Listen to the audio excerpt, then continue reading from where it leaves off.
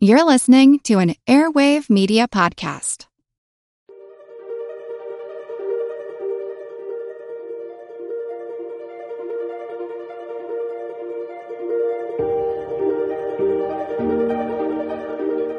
Welcome to All Creatures Podcast. This is Chris, and today I am joined with Jungle Jordan. Hey, Jordan. Hey, how's it going?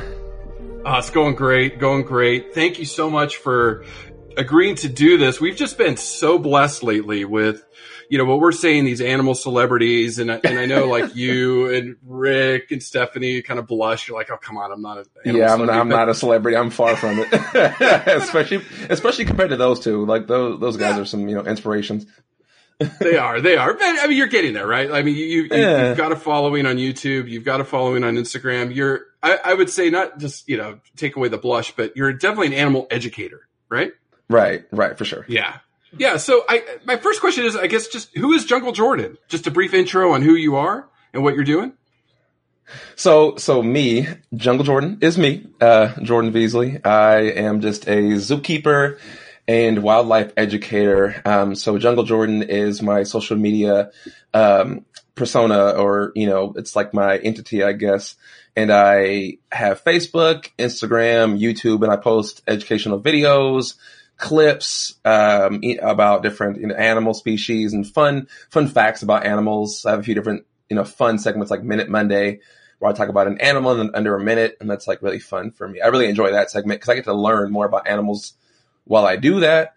I guess I guess that's pretty much what I do with my social media.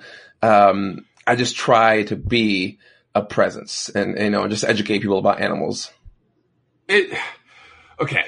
So this past, I don't know what it is, Jordan, this past year, it just, the more we talk to people like yourself, and it just seems like there's this community that is growing and getting bigger and louder. I see it on Instagram, Zookeeper Lauren, Zookeeper Rick, now Jungle Jordan.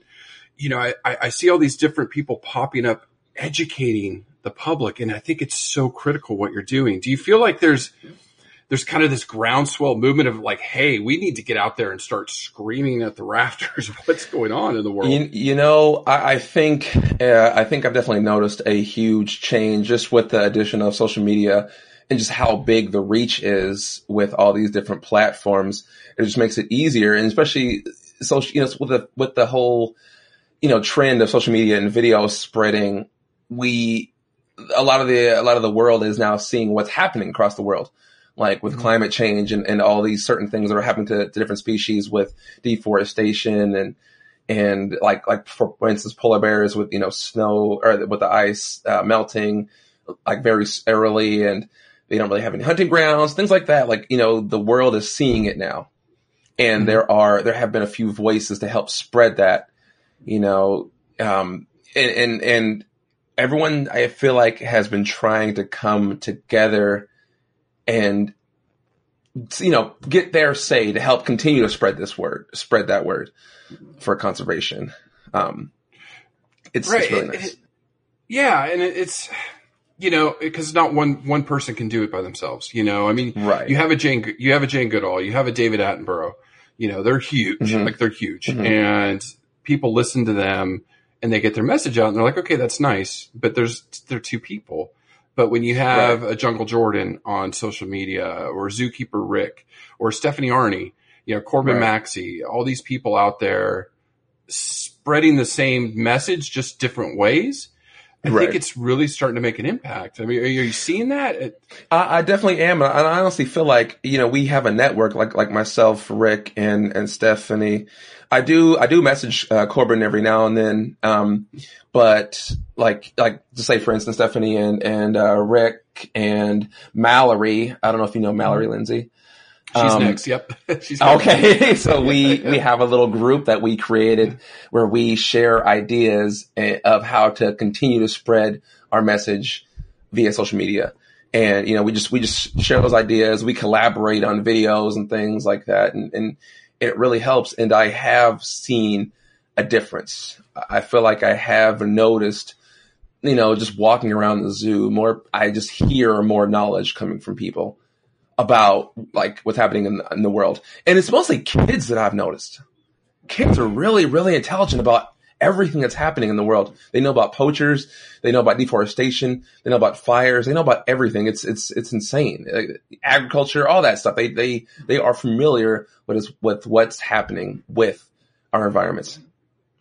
It's true. It's true. I think, that generation coming up, the green generation, I know they haven't really been tagged yet, but I think for them, is that what we're calling it?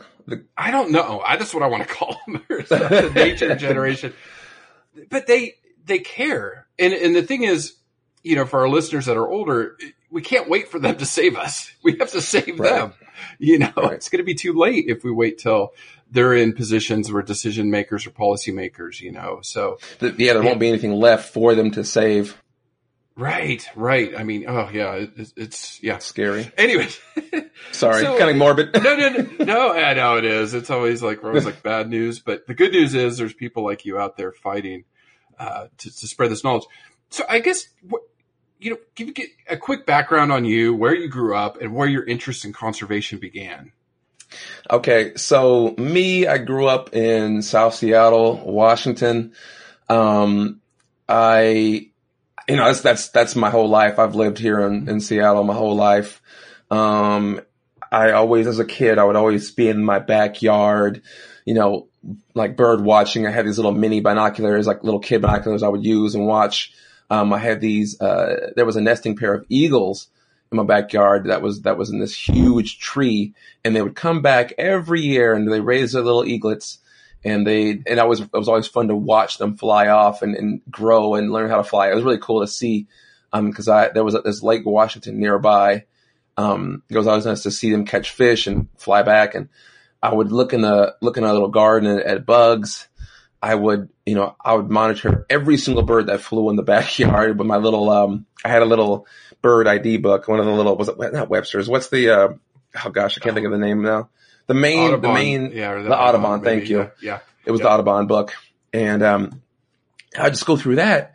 And a little bit of backstory about me is that I grew up with, severe anger management problems. So I was kind of seen as the odd guy, the fact that I liked animals, and people thought it was funny to make me mad because it was a very quick temper and it was like a switch. So people thought that was funny to make me upset, and it caused me to get, suspended from schools and fights and expelled and things like that.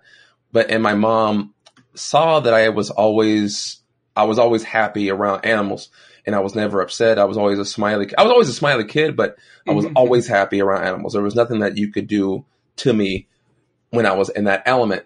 And so my mom thought it was, necessary to get me involved somehow.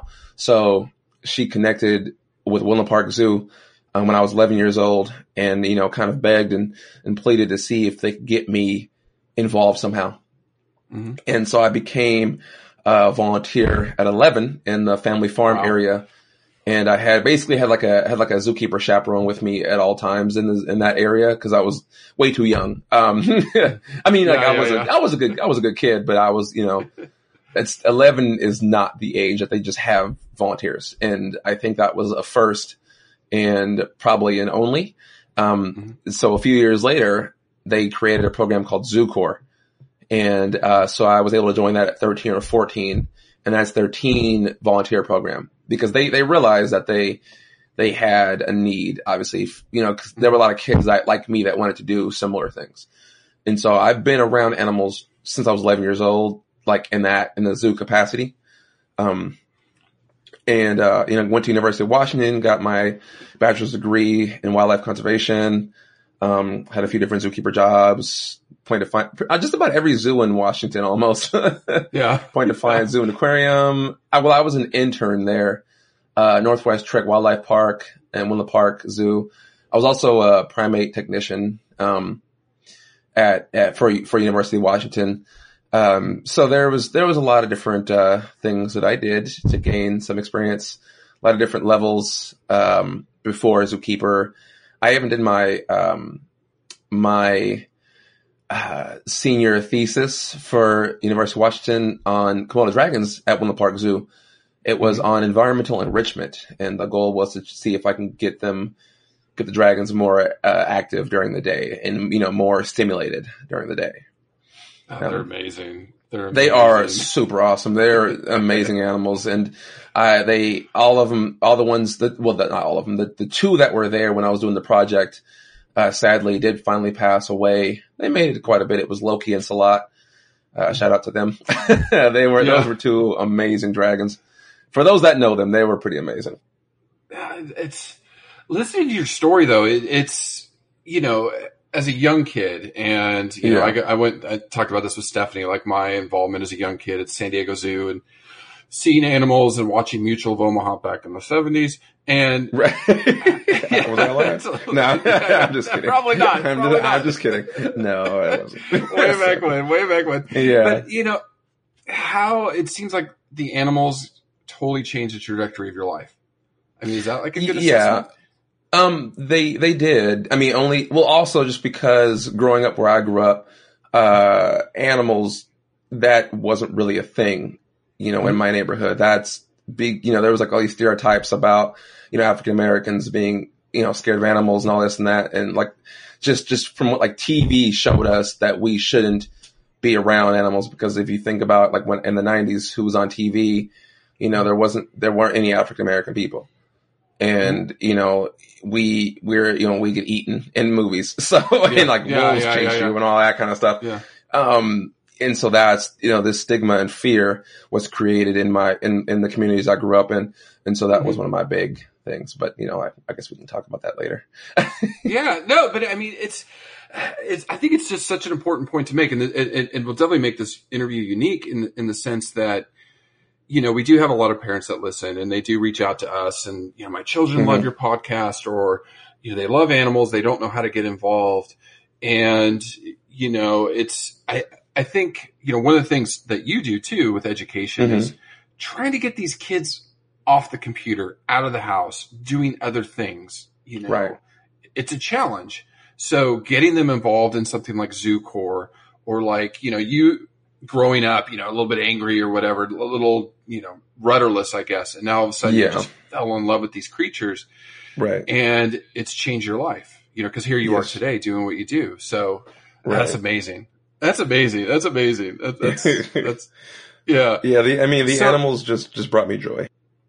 Yeah, I know they do. They're so special. They're so special.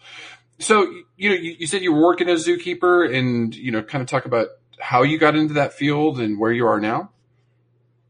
Yeah. So, my zookeeping path was not crazy long, but it was long and it is pretty difficult to get in a zookeeping position, which I'm sure a lot of the zookeepers that listen to your podcast will know. And, most people don't just come straight out of college into a zookeeping job. And if they do, congrats to you, because it's a serious road we have to go through. A lot of free work, a lot of free labor, and, internships. And so I did an internship at Point Defiant Zoo. That was one of my first steps into looking at what a zookeeper is about. And then I had a role as an exhibit attendant, at Woodland Park Zoo at the same time that summer. And that was a hard year because I was working 40 hours as the intern. And then I was doing like 24 hours at Woodland Park, on the opposite days, and it was pretty insane. But the exhibit attendant was like a step, it's like a step below a zookeeper. You kind of help out and clean exhibits sometimes, help with, the feeding opportunities for the public, like the rhino feeding. Well, it's now rhino, but at the time it was elephants, the giraffe feeding as well. And then I worked as a keeper at Northwest Trek. And before that I was at University of Washington doing the primate technician stuff, just basically animal care, just cleaning, feeding, things like that. And Northwest Trek was my first actual zookeeping job, and that was really fun. Northwest Trek Wildlife Park, it's a place on the way to Mount Rainier, if you're familiar with the Washington area. And it's out there in the middle of the woods, man, and it's so much fun out there. I worked with wolverines, raccoons, beavers, otters, fishers, skunks, porcupines. Did I say beaver? There's so many different, so many different animals. It was a lot of fun there. So I did that for a few years, and then I was able to get my keeping job at Woodland Park Zoo. And at Woodland Park, I worked with, quite the array of animals. The savannah, so a giraffe, hippos, zebra, and then, rhinos and, bears, snow leopards, wolves, otters. There's a lot of different animals that I was able to work with. Tapirs. I can get, it's a pretty long list. I think it's just because I want to think that I work well with others. So I think people find that I'm, okay to have in their areas, cause people get very protective over their areas, and they do. As a part-time keeper, quote unquote part-time, even though I worked like almost full-time hours, I definitely roamed a lot, which was nice. No, it's funny. They do. Zookeepers are so protective of their animals. And that's, for anybody that's not ever worked in a zoo or been around it, keepers love their animals. They absolutely love and adore their animals. You could almost say they die for them. Yeah, they would. Well, they would. Right, they would. Yeah, I mean, I know, when I was in Texas and I was volunteering at San Antonio Zoo, and who I was with at the time, I remember we had a hurricane coming and she was like, "Oh, I'm going to go and take the clouded leopard," which I think you just had yesterday on your Instagram. I love clouded leopards. I love cloudies. They're so much fun. It's one of my favorite pictures. This is after Hurricane Katrina, so we'd all seen the devastation in New Orleans. And she literally was going to grab the male clouded leopard and stick it in her car and drive away. Well, sometimes it's what it takes, like every, I don't know, there's those guys, clouded leopards are amazing. I got to, that's probably one of my best animal experiences was when I was around to help, witness, raising clouded leopard cubs, and I got to play with them, and they used my head as a licking post. Saw that. You saw the picture? Yeah. Yes. They would climb on me. Oh man, those things, those babies were so much fun. I miss them. Yeah. So just real quick, cause it was really cool to watch your live yesterday. Oh yeah. And, you posted a photo of the skull and you were asking your listeners. Sure. Or your followers, what animal it was, and saber-toothed cat came up because, interestingly enough, what they have the largest canine of any cat species, correct? Well, it's the large. So compared to skull size, yeah. So in theory, yes, they do. Yeah, I guess a tiger's canine is going to be bigger, but well, in theory, so it's pretty much so. Okay, so I don't want to get too technical, but they can be the same length as a tiger, 2 inches long. So that's pretty insane. Yes, they definitely the biggest tooth to skull ratio. There you go. That's what I was trying to get at. So you explained it beautifully yesterday. And again, that's so cool. That's a good way to engage your followers, to do stuff like that. Yeah. Yeah. That's amazing. I didn't say where I was currently. Yeah. Oh yeah. So currently, where are we? So I'm at, Cougar Mountain Zoo in Issaquah. It's a smaller zoo. It's pretty intimate. I've noticed it has a really, local feeling. Like the people of Issaquah feel as though that is their zoo. And it's just a very nice, quaint little zoo. And it's really interesting for me to go from the bigger zoos to a smaller facility to see how things are run. And it's all hands on deck. Literally everyone does everything, I feel like, but I'm not a zookeeper. I'm currently so my role is interesting. So it's, okay, it's education, marketing, fundraising, promotions. So I run the social media. I go do outreaches. like with the schools with, talk to kids, and sometimes I bring animals. I have been training with some animals to be able to take them out to the schools, and have them comfortable with me. And there's some plans for that zoo that they plan on extending the outreach program and making it bigger and a little bit more defined.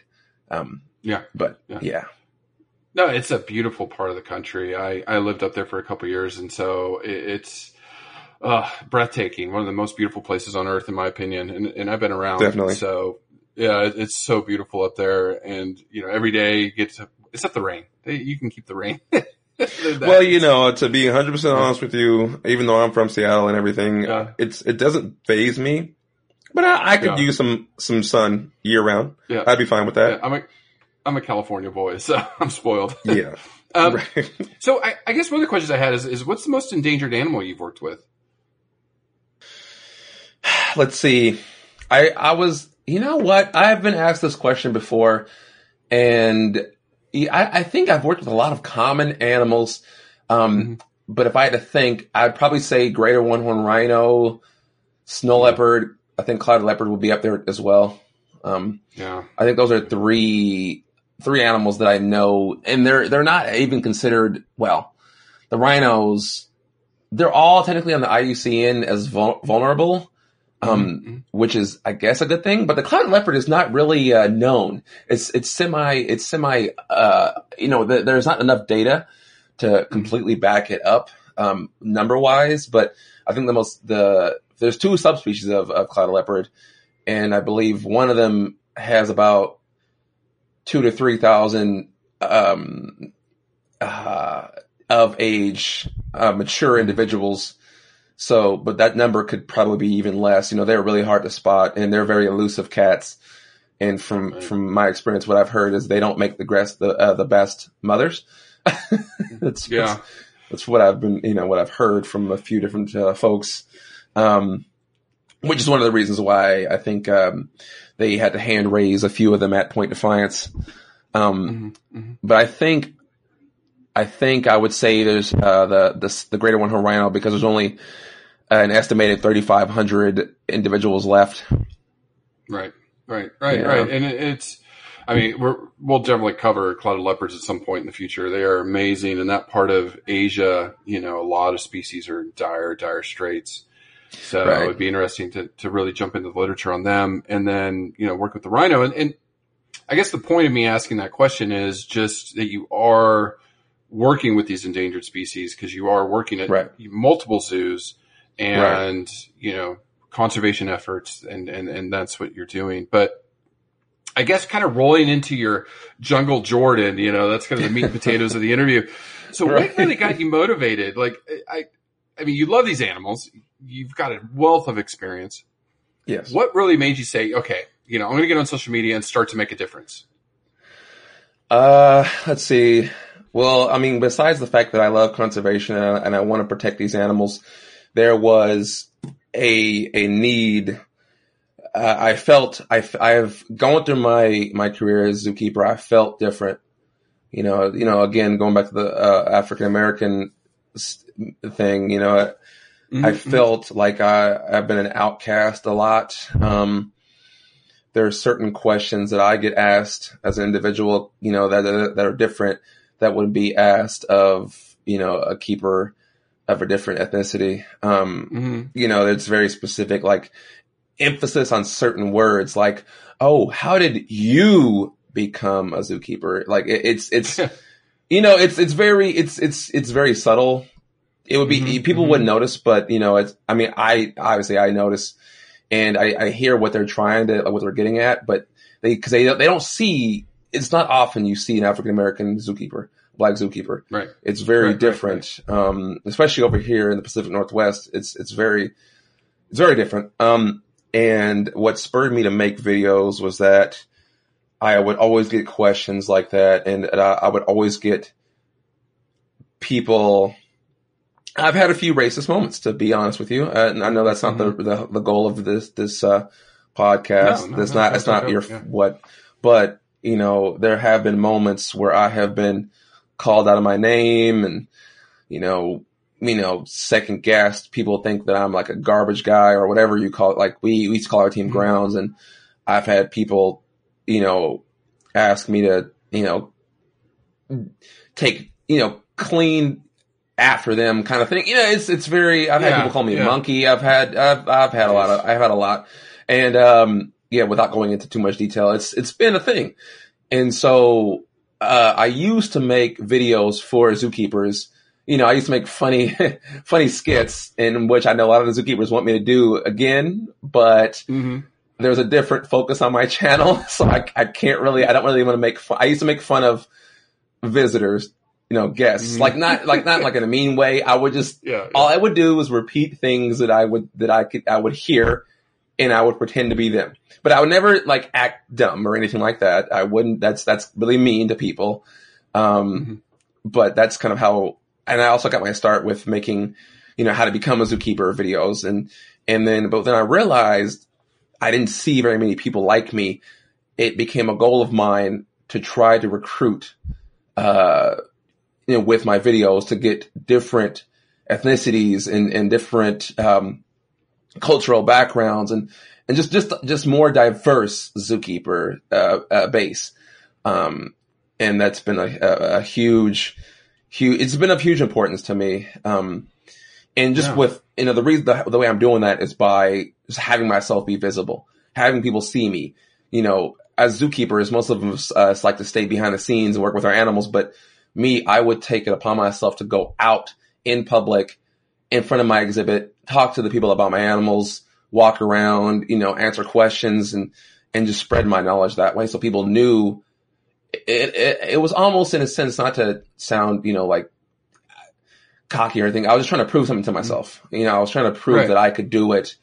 And I just want people I wanted people to acknowledge that we are capable as African Americans of, talking about the same stuff, and as a kid, it was always a random joke goal of mine to have my own TV show. But who knows? That might happen. I know. And it could change things. But that was always a joke growing up. No, it's listening to your story, and God, this even goes back to Stephanie's interview talking about women in conservation, right? And yes, the challenges that they've had in trying to get in some of these leadership positions and things like that. And on all these shows, I mean, I'm an older white guy but I see it. I see it. Right. I've seen it growing up. I was in academia for a number of years. I saw how female professors or African American professors were treated. And it's just, you're right. It's not the goal of our podcast, but it's an important issue not to hide and put our head in the sand. Like, hey, this is right now in this country, at least, we have problems. We have some major problems. And Angie and I would love to spend time talking about them, but, especially current leadership, but that's a little, it's a little political. We stay away from that. We try, there's other podcasts for that. There's other podcasts for that. Animals, but looking at animal conservation, right? Yes. In Africa, if we go to Africa, the people doing the work are the Africans. Exactly. Exactly. That's the most amazing thing to me, and how they live with the land and respect the animals.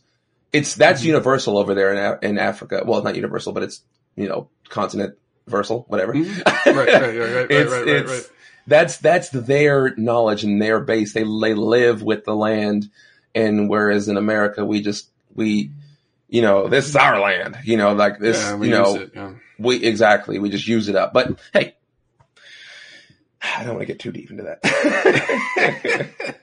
We're working towards a better future for everybody, especially those green kids, Exactly, the green kids, right? Yeah, that's what we'll just call them. No, I think it's important though, and just the community here in the United States to reach out to those communities and say, hey, you're just as important to conservation, and you're just as important to the future of our country and our planet. So I think it's admirable what you're doing and brave, put a word to it, so thank you for what you do. And, we need to tell these stories. And I noticed one of the things you love to do is you love to go and visit all these other zoos around the world, right? Yes, I'm trying to. It's a goal of mine. But certain things hold me back a little bit. That thing called money. Yeah, I know. Just kidding. And it is hard to do when you have a full-time job and you have the life that I'm living currently. I mean, I have a good life. Don't get me wrong. That sounded horrible. I have a really great life.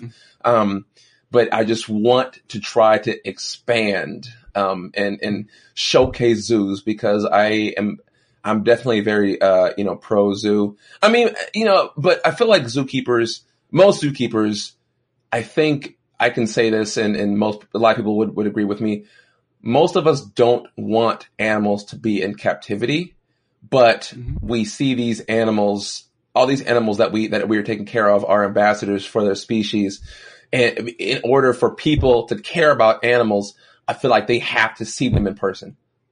I feel like it creates more, empathy and people feel a sense of not ownership, but a sense of, I feel like they can help if they see the animal in person. It gets them to care, if that makes sense, without going on like a tangent. No, but it does. Yeah, it does. It does. Yeah, I think it's very important for them to see them. Yeah, so. And No. It's an important point, and I know I ask it further down in the list of questions I gave you, but sorry. No. It's good to talk about it because you do go and see what these other zoos are doing. You have a wealth of experience across zoos, and one of the goals of our podcast from the very beginning was to tell that story because Angie had a long zoo career, and I don't get paid by a zoo currently, and I've never been a salary employee of a zoo. I just have volunteered, and I love what they do. And as a scientist, I can see how critical zoos are to conservation. Yes. So it's good from your perspective to see. So I'll jump ahead to that question. I guess the first part is, what have you seen that zoos are doing for conservation? And then the second part would be, what happens if zoos went away? What happens? I love everything that a lot of zoos are doing, especially what the zookeepers input on a lot of these conservation efforts that people don't usually get to see. Like, I know a lot of zoos will send their employees out to different countries and different continents to either study animals or help with rehabilitation programs or, just reintroduction programs like with orangutans, out there in Borneo or Sumatra. They're out there raising these babies that are being, caught up in traps and captured as to keep as pets and things like that. Or, I've seen like Winter Park Zoo has the tree kangaroo conservation program that they do. They go out there and to Papua New Guinea, and they help educate the locals, a little bit more about those animals, or they just go out there and explain the importance. But the locals already know for the most part, but they're there to assist them and give them the tools that they could use to continue to keep those animals alive. Cause there's a lot of stuff happening out there, but, it's stuff like that is not seen, which I'm sure a lot of zoos are working on to have it seen. Social media plays a big part. They're starting to make videos and vlogs of what they're actually out there doing to help showcase that. And if those conservation efforts are gone by the zoo, not many, there's only a few folks like, college professors and things like that. Then, people with PhDs are out there going to study them. But, what if funding dries up? That's one thing like certain zoos will help is fund these projects to keep, the safety for the animals. Like in Africa, there's like the whole rhino situation. with like I know some keepers from LA Zoo just went out there recently to help with the projects of keeping the rhino safe with trimming down the horns and painting them so poachers don't go after them just to kill them for their horn. Again, I'm going on a tangent. Stop me. No, it's good. No. I'll stop you. It's very interesting. No, you're right. Like, shout out to Madison, from LA Zoo. I followed her on Instagram and saw her trip out there, and Global Conservation Force. Yes. Madison, Chelsea, all those guys that went out there. They're amazing. They did some amazing stuff out there. Love you guys. Yeah. And so, I think that's important for our listeners that don't work in zoos and from around the world, listeners in Asia, that I think you said something very important. My ears perked up, was the funding. Yes. And we can't do any of this without the money. You just can't. So, the people that do go to zoos and pay admission and go, right? Right. I was just about to steal the words out of your mouth. So, what people don't really realize is that, a lot of zoos that have these conservation programs, a portion of each zoo entry goes to these individual programs and conservation programs that a lot of zoos are doing the quarters for conservation.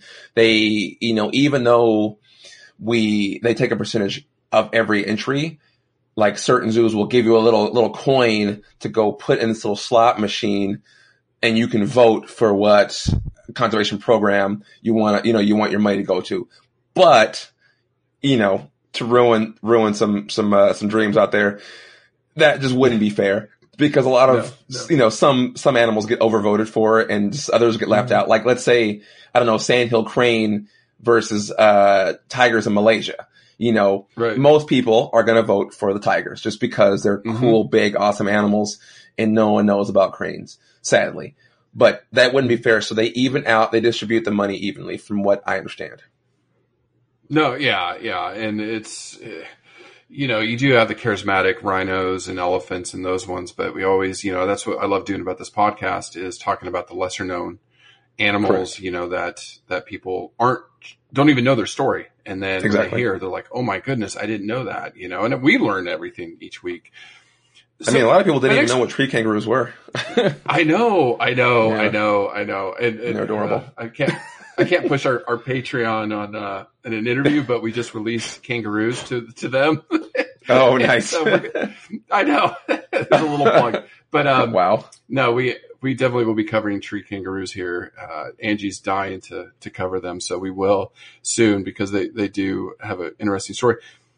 So of all the zoos outside of Cougar Mountain Zoo, what's your favorite zoo that you've seen or visited to lately, I guess, or before? Well, I would say my heart is always with Winter Park Zoo, just because I grew up there. But some of my favorites, I probably San Diego Zoo and the Wildlife Park, and I really like Cincinnati as well. But I haven't visited that many. I still have so many to go see. Right. So every zoo that I've been to has something very unique that they are really good at, or multiple different unique things, that I find very impressive. Like, for instance, it's not really animal care, but Cincinnati Zoo, their social media team is spot on. They're amazing. They are. I think the whole Fiona thing really, really helped them, but on top of that, they're definitely still keeping up the momentum. And Fiona's almost 2 years old now, isn't she? So, I know. She's an old hippo now. I know. But we did those are all. Yep. Yeah. Sorry. No, I was gonna say we did interview Christine Gorgeous way back when about the whole Fiona story, but Cincinnati Zoo. I have a really good friend, Dr. Aaron Curry, who's a researcher there, and then Ron Evans, the gorilla curator, or the primate curator. We actually had them on, wonderful interviews if you haven't caught them, but they do amazing work. I'm going to plug just real quick, since we're talking about favorite zoos. Sure.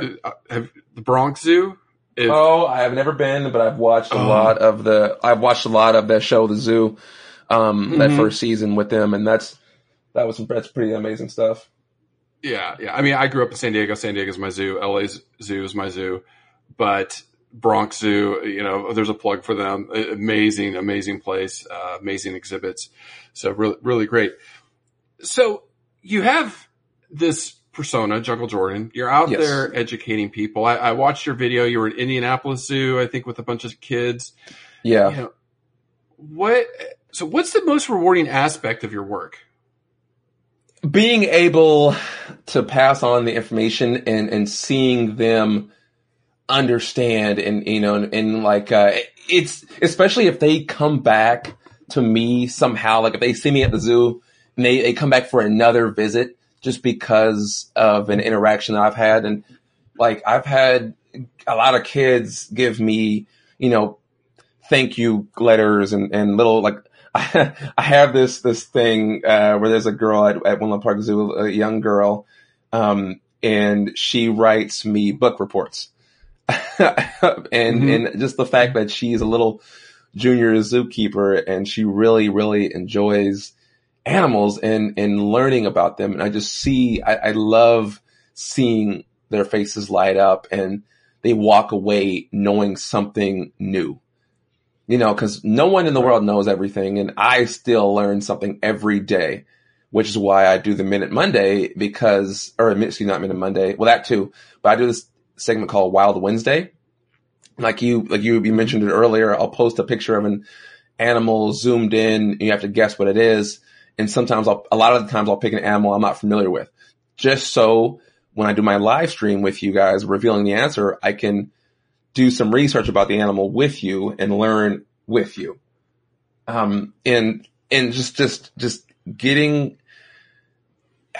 people excited to learn about animals. That's the most rewarding thing for me, and seeing that they're happy. And them telling me they want to work with animals, that just makes me the happiest. Like it's serious Right. stuff for me. No, it is. And I'm just sitting here thinking, I mean, social media, and I don't know if the last decade it's the rise of social media, but where we're going. And so the work that you're doing and the thousands of people that follow you and growing, Yeah. it makes an impact. It makes an impact, and it's just bravo. I mean, bravo for sticking your neck out and starting that, with that. So where's Jungle Jordan going in the future? Like, where do you see yourself in 5-10 years? You know what? On a sunny beach. No, I'm just kidding. No, I'm not even a beach guy. No, I really plan I want to start, traveling. I want to get out there and I want to do more outreach, programs. And I want to go to schools and, talk to kids, and I want to start traveling the world and just interacting with the youth and in that kind of educational setting with, I don't know, like almost like an ambassador animal keeper, but on a different scale, on a different level. I really just want to continue to spread that message, and it'd be cool if I could do that worldwide. That'd be amazing. But in 5 years, I see myself doing a little bit more of, just way more outreach locally and, and traveling and hopefully going to zoos and helping, speak, to different groups at the different schools. Well, I've also learned that, cause I'm in the Facebook page Zoo Creepers and a few different other Facebook pages and things. And I've been learning that a lot of, zookeepers of different backgrounds and diversity and ethnicities have been, looking up to me, which is really cool. I never could see myself as like a role model or anything. And for some reason, I feel like social media gives people the sense that, I am all knowing. And I'm like, I'm far from that. I don't know. Like most of the people that will ask me questions on there are like, know way more about animals than I do. And it's pretty cool to see that, I released a video a while back called A Black Zookeeper. And it was amazing to see the response I got with that video, and people like inboxing me saying that they're happy that I did that, and bringing it to light. And that's actually how I went to my first AZAC conference last year, was because of that video and my stance on diversity.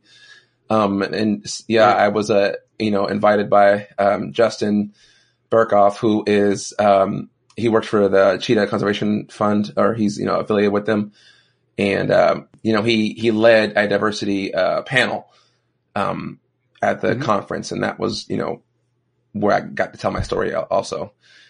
Again, tangent. Where did we start with? No.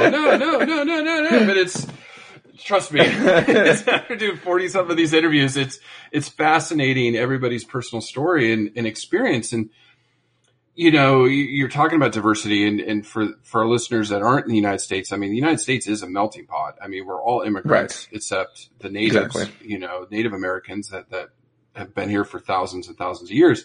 So, getting different cultures involved, diversity, I mean, that's the fabric of our country. And despite politics and the racial tension that is it's unbelievable in the 21st century. We're still discussing this stuff, but it's real. Yeah. It's real, and it's out there, and it needs to be talked about. And I'll tell you, the majority of this country is sickened. It's sickened by people that, are not tolerant. So, it is brave of you to do that. And the other point I wanted to make, trust me, Jordan, it takes me and Angie hours to prepare for a podcast. Oh my goodness. We don't just start talking. Yeah, it's tough. We got to go into literature. Yeah. Each species is different. The challenges they're facing is different. Their physiology is different. Right. So, every podcast we go and we spend a lot of time researching that species. So you're not alone. You're not alone with all of this. Yeah. So with all the animals you've worked with, I did see the clouded leopard on your head. What are some other funny animal stories you might have? Oof. See, some things that would be funny to me would not be funny to others. Like, I'm sure most of the keepers are that way. Like, we have all these animal experiences that we just find hilarious. One random one, like, I've never been pooped on or anything like that, so I don't have any poop stories. I've never fallen in poop. I do have, I'm pretty sure-footed. I used to work with a hippo named Lily, Water Lily. She was a nice, big old girl, and at Woodland Park Zoo. And one thing she really enjoyed was neck or chin rubs, neck rubs, whatever. And I just remember like rubbing her chin with the little bristle brush, and she basically was falling asleep standing up. And I remember just going at it, and she was like making this little moaning, groaning noise, like she was like snoring almost. And I remember I was like, okay, I gotta go, and I stopped. And then she opens her eyes just barely, because her eyes were closed and her ears were down. She opens her eyes, and then kind of nudged back at the broom, at the brush. And I was like, okay, I'll continue. And so it went like that for about 15, 20 minutes. And I was like, okay, I really gotta go. And then she was all sad and mopey looking once I was done. And I was like, I'm sorry. I gotta go feed other animals, and again, that's not funny to many people, but to me, that was a very heartfelt moment that I had with Lily. I have a clouded leopard one. Clouded leopards, cubs are, they're very playful and fun, and, especially when they're born with a sibling. They like to have fun and run around, and they are in this play yard. And, I'm just in there standing, docening inside the exhibit with them. And, they run around and pick them up and hold them around and show people and all that. And they run around, and when they would do this thing, they'd be playing and I'd be minding my own business. They would do this thing called sharking. So that doesn't sound fun, does it? Mm-hmm. So, no offense to sharks, but they did this thing called sharking. Yeah. And, they would just run past you and play with each other. But then out of nowhere, they would try to involve you in the play by just taking one paw and swinging it at you full speed, full force, as they run past you. Like you're not even involved, but they just want to, hey, okay, reminder, ha, gotcha. Like they would just claw you. And I remember getting these 3 claw marks in my leg. It wasn't like deadly or anything, but it was a good, nice sharp claw. Didn't feel great. And I was wearing shorts because this was summertime, so I didn't have any khaki pants on. And khakis are a zookeeper's best friend, by the way. I'm sure you're aware of that. They have to have pockets, of course. But yeah, so those aren't really that funny stories, but to me they were pretty hilarious. But my leg didn't really feel that enthused. No. Well, I mean, okay. So my takeaway, especially the hippo, is the dedication and love that you have for these animals. Right. I mean, come on. It's, zookeepers aren't just, oh, here's your food. Let me pick up, your yard and clean up and move on. It's like you really care for these animals. Yeah. Like you make a bond. And you do. You really do. They're very well taken care of. And that's awesome. That's awesome. So I was going to sneak this question in. Sure. You've worked with Komodo dragons. Yeah. You've worked with clouded leopards, predator. Mm-hmm. But there's a special animal, quote unquote, on Earth that you just scares the snot out of you. Oh my God. I know where you're going with this. Oh my goodness.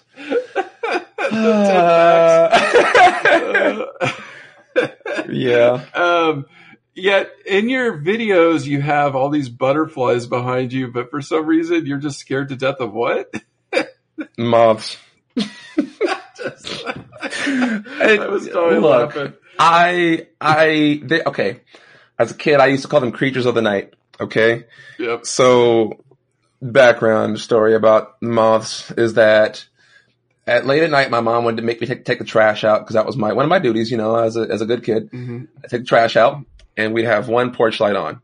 And it was super dark because it was always really dark, and it was always fall or winter whenever this would scare me, because it didn't scare me as bad in the summer.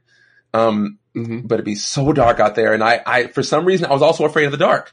So I would sprint. I would open the door and sprint full speed to the garbage can, and I would sprint back, and the moths for some reason would just fly straight at you, like all sporadic and insane, and like with their crazy little beady little wings and their little eyes, and fly straight at you. And I didn't like things flying towards me. So like flying at my face was terrifying. So, and I also learned something new that a coworker of mine at Cougar Mountain Zoo was telling me that. So if you ever do a little science experiment, if you ever have keys and you're at your door, because this is the other reason how I learned. When I got older, I would go to open my door with my keys, my door to my house with my keys. Mm-hmm. And there'd be moths, just sitting or flying up near the light. And whenever you would make a jingly key noise, they would all of a sudden dip straight down. Okay? Oh. Random. So I learned this, that apparently the noise, the frequency of your keys jingling is similar to that of a bat echolocation, the bat squeaks and all that. Mm-hmm, mm-hmm. So the initial reaction, for some reason, it's ingrained in the moth to dive when they hear that noise, almost as to evade the bat or to make it easier for the bat to get them. Like the bat does it to confuse them. I'm not certain. Yeah. So a friend of mine did that test with keys, and it was insane. She saw every time she jingled the keys, the moths would dip straight down towards the ground. That's crazy. That is crazy. So, how do you feel about bats? I love bats. They just say, okay. Yeah, moths, bats are amazing. But moths. I don't know. Moths are just, they're, not for me. I can fake it. Like if I was in front of people, I can easily fake it. That I'm not terrified. Yeah. Yes. Okay. But butterflies are okay. Butterflies are fine because they're majestic and they fly calmly. They are. Whereas moths go straight to your face. Unless if it's a huge moth, like the big, beautiful winged ones, I'd be okay with them. Yeah, I think the lunar moth. Yes. Big one. Yeah, you really big them. Yeah, they're cool. Yeah, well, hey, as a kid, I was scared that Jaws was going to jump out of the carpet and eat you, so it's okay. I get it. Yeah, Jurassic Park was my thing. I love Jurassic Park, but terrified. So, and I guess just one more before we get to the final questions, Sure. you know, the more serious, really deep questions I like to ask at the end. Sure. But you're a huge Disney fan. Of course. I mean, yes, Disney's amazing. Yes. Someone special, near and dear to my heart. She's a Disney fanatic. So one day, we'll get you together with her and you two just go back and forth on who has the greater Disney knowledge. You know, that'll be trouble. That would be tough. I mean, cause I'm pretty up there with my Disney knowledge. Let's see. I welcome any challengers, and especially if my wife is there, there's nobody that can beat us. There are some out there, but there's very few with our combined knowledge. We're pretty impressive with our Disney knowledge. Yeah, we'll have to have you back on and we'll talk about Disney's Animal Kingdom. And oh goodness, that would be a dream to work there. Oh, they're amazing. It's a beautiful park. And when I lived in Florida, and Angie, obviously is in Florida, and we've worked a little bit with them and some of the conservation work they do. And they do amazing work, and Disney nature films are some of my favorite. So I will get you with Pippa, and we'll see who has more Disney knowledge. Yeah, no, it's just something that my wife and I both loved even without each other. And then when we got together, it became just over the top. Now it's weird. Like my family's all upset at us that we go to Disneyland or Disney World like 3 times a year. Like it's weird to them. Why don't you go anywhere else? I'm like, well, I like Disney. It's our thing, so hey, get over it. Yeah. Disney is amazing. Grew up with it. So a couple more questions, so how do we convince others? Okay. From your experience and what you're doing out there and the people you're interacting with, how do we convince them that saving endangered species is worth the time and worth the money? Well, you just have to make them care about the planet. I mean, they should already care about the planet, but you have to explain to them that those animals' roles in the ecosystem, that once certain animals are gone, ecosystems can crash. Like the biggest idea that I have, or biggest concept, is the whole fact of the wolves in almost any ecosystem. They are they are a keystone species, like especially with Yellowstone. And we don't have to go into those details because, a lot of people know about that, I feel like. But, with the loss of wolves from Yellowstone, you saw a decrease in the quality of life for a lot of the animals. There was a overpopulation of elk and deer, and they're eating they're destroying they're degrading the rivers and things like that, and just disrupting the smaller species like the frogs and all those little animals in there that rely on the rivers but with the introduction of wolves back to Yellowstone, everything came back into balance. And, there's always a series of ebbs and flows with wildlife, but it's important that keystone species are protected, and people need to know that.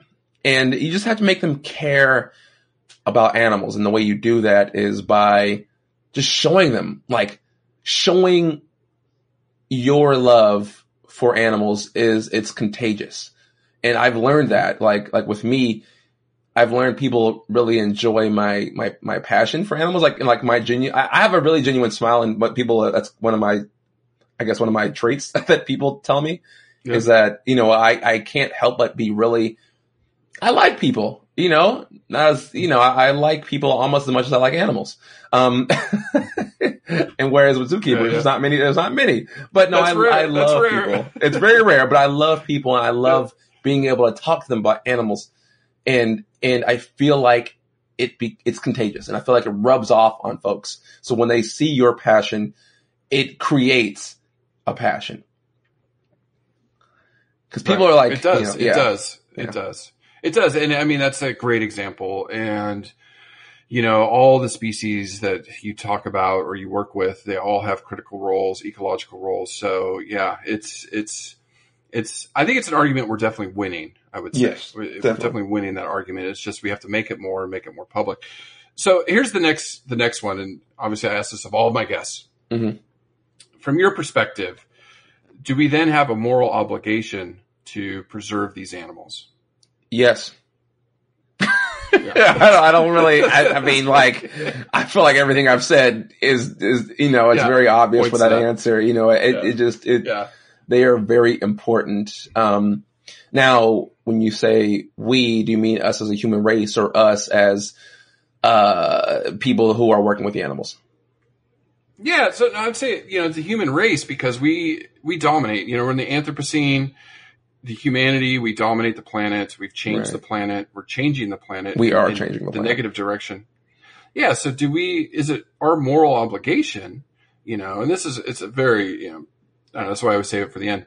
But should we say, hey, we need to save the planet and save these animals? Yes, because, we were not here first. And, all we're doing is coming here, a few thousand years old or whatever, however old we are. And we're just taking over the planet like it's ours. This planet doesn't belong to us. We are all, it belongs to everyone.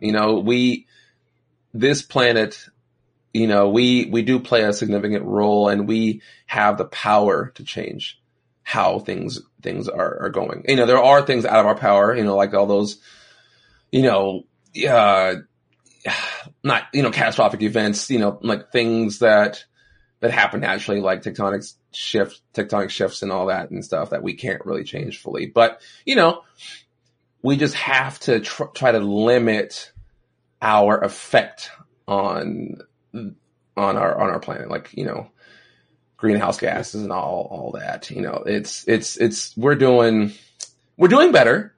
Like, for instance, random little Washington fact is that we used to have to get emissions tests for our cars to renew our tabs, or for our car, for our license and all that. And, that was a 50-year plan, I believe they had laid out, or was it less than that? It might have been, I can't remember how many years it was a plan. And next year, as of 2020, we no longer have to get emissions tests because they reached our goal and, passed our goal, to try to, clean the air up. Like, if you come to Washington, we have some of the cleanest, tastiest air. You could bottle this air up and I don't know. It's good air. It's really good. We need it in LA. We need it in LA. Seriously. It's some good air in here. Right. No, it's true though. And there is a movement that we've noticed in the last couple of years, especially like, plastic free and say no to straws, things like that. And it's just a message we need to keep pushing. So yeah. So final question. We're well over an hour. Sorry. Flown by. No, it's flown by. It's amazing. Yeah. How can our listeners help you? How can we, definitely where to follow you, but how can we help promote your message more? Just promoting my message is just going to your local zoo and learning as much as you can about the species. I understand when people go to zoos for entertainment, but try to go there and, learn something new before you go. Try to, even find like just an individual species and just decide, hey, I'm going to learn more about this one today. Just your contribution to the zoo goes a long way. You just visiting goes a long way for animals, especially with those conservation projects. And, if you want to help me, obviously follow me, Jungle Jordan, 23. But, but that's, that only, those are numbers that don't really matter. I feel like, if you see a video on social media or wherever that's talking about certain topics, such as a functionally extinct koalas, that was something that kind of blew up, and that's not an actual fact. That wasn't, it just, that kind of blew up and there wasn't really full data on that, correct? So that's not actually the actual case with koalas, right? So, take the time and, do a little research and look it up. I feel like the term functionally extinct is a whole different topic that is hard to talk about. Right. It can have many meanings, but yeah, sorry. Again, tangent. No. It was actually a very good video, and it actually made me today post on Instagram, that, we did a koala episode and it's one of the issues we talked about. And are they functionally extinct? Well, no, scientists say no. It's a group that's fighting to save koalas, and they're trying to raise awareness. And it's working. It definitely worked. It is. Just, it definitely spread awareness. But I feel like it's just, it's really tough when you spread false information because the mass majority of the public, of people, are not going to look up that fact.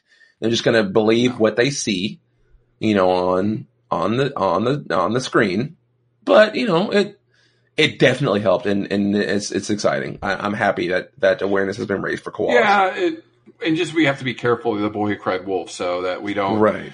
And it's a debatable topic, so it's not like wow, it's not completely false. Exactly. Yeah. It's completely true. Yeah. Right.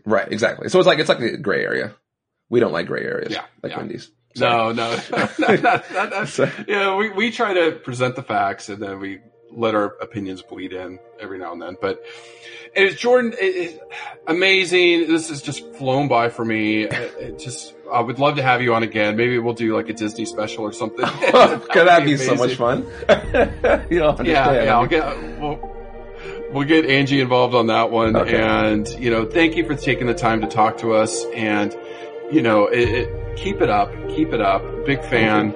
And we definitely look forward to seeing you grow and where you're going to be in 5 or 10 years.